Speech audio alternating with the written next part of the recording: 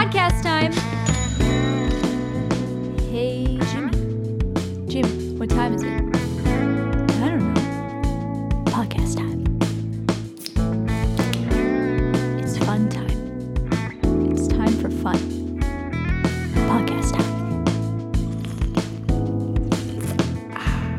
This is It All Adds Up, the podcast that saves you all the money on all the things. Okay, welcome to the 22nd episode of It All Adds Up. I'm Lizzie, and today I'm joined by my brother, John. Hi. So this is our third episode of Season 2, where we're talking all things food-related. And last week, we talked about how to reduce the $1,300 that the average U.S. adult spends per year on food that they throw away. And not surprisingly, it turns out that the majority of wasted food consists of produce, dairy, and meat, because these foods spoil in relatively short amounts of time. And meat and seafood account for the greatest proportion of daily food budgets spent on wasted food. But this doesn't mean that we should all switch to eating only processed foods that can last in our pantries for months. Even though that might make it appear as though you're saving money with less wasted food, you have to consider the long-term healthcare costs that are linked to certain diets as well. Exactly. So in general, it seems like the way to optimize your spending on food and health is to eat more vegetables and fruits while using smart purchasing habits to avoid waste. So let's take a closer look at the health impacts of certain diets. So diets that consume too many calories can lead to obesity, which affects 19% of children and 42% of adults in the US. And obesity can lead to diabetes, heart disease, and certain cancers, and it costs the US healthcare system $147 billion per year. So not only are you wasting money on excess calories, but you are also spending time, money, and stress to deal with resulting health issues. The best thing to do for your wallet and your health is to eat a healthy amount of food and properly exercise. So obesity can result from overeating food in general, but health impacts can also be related to specific food groups. I found an Oxford study that shows that red meat consumption alone accounts for $20 billion per year in U.S. healthcare costs.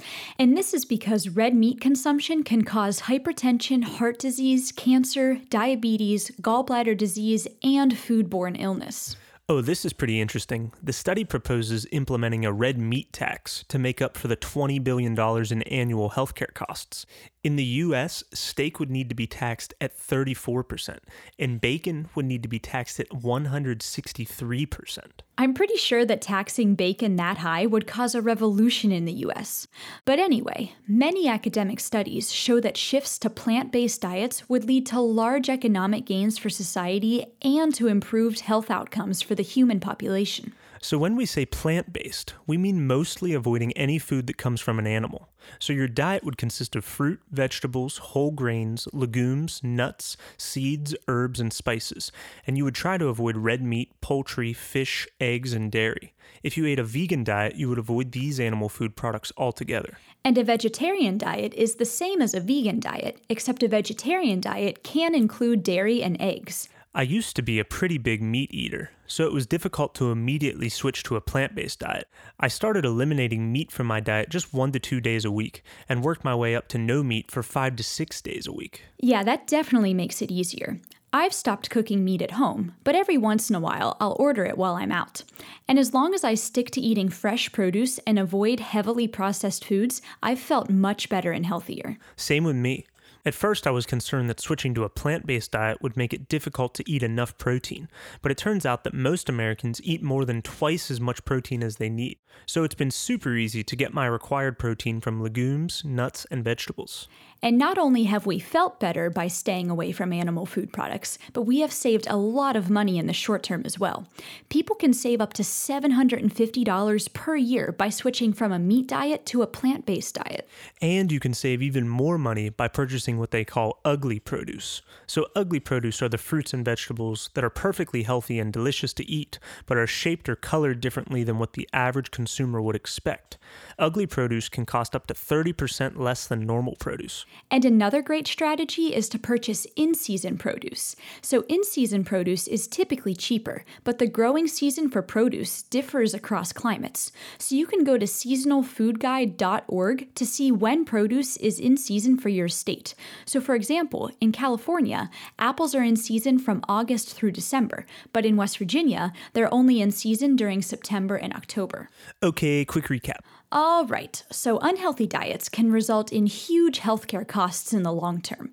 The U.S. spends $147 billion per year on obesity-related illness and $20 billion per year on illness related to red meat consumption. Damn. Eating the right amount of calories and properly exercising can prevent obesity-related expenses in the long term, and switching to a diet that consumes mostly plant-based foods can prevent long-term costs of heart disease, cancer, and more. Hell yeah. And eating plant-based foods can also reduce your short-term spending on food, as long as you use the smart shopping and storage strategies that we discussed last episode. And switching from a meat diet to a vegetarian diet can save over $750 per year. Hell yeah. And be sure to aim for fresh produce, whole grains, legumes, nuts, seeds, herbs, and spices, and avoid processed foods and foods that are high in sugar. And keep in mind that the savings from this episode depend on food prices in your area, how often you eat plant-based food, and how well you store your food. But even if these financial savings can seem small, just remember, it all adds up. And be sure to follow us on social media. Our Instagram handle is It All Adds Up Podcast. Our website is italladdsuppodcast.com, and you can find us on Facebook at It All Adds Up the Podcast. And a huge shout out to John for handling all of the audio work for this podcast. Follow his bands by searching Stray Tuesday or Mother of Earl on Spotify and Apple Music. I wonder what Jim Gaffigan would have to say about the 163% tax on bacon. Yeah, we should interview him on the show. You and I are so pale, we could basically be his kids.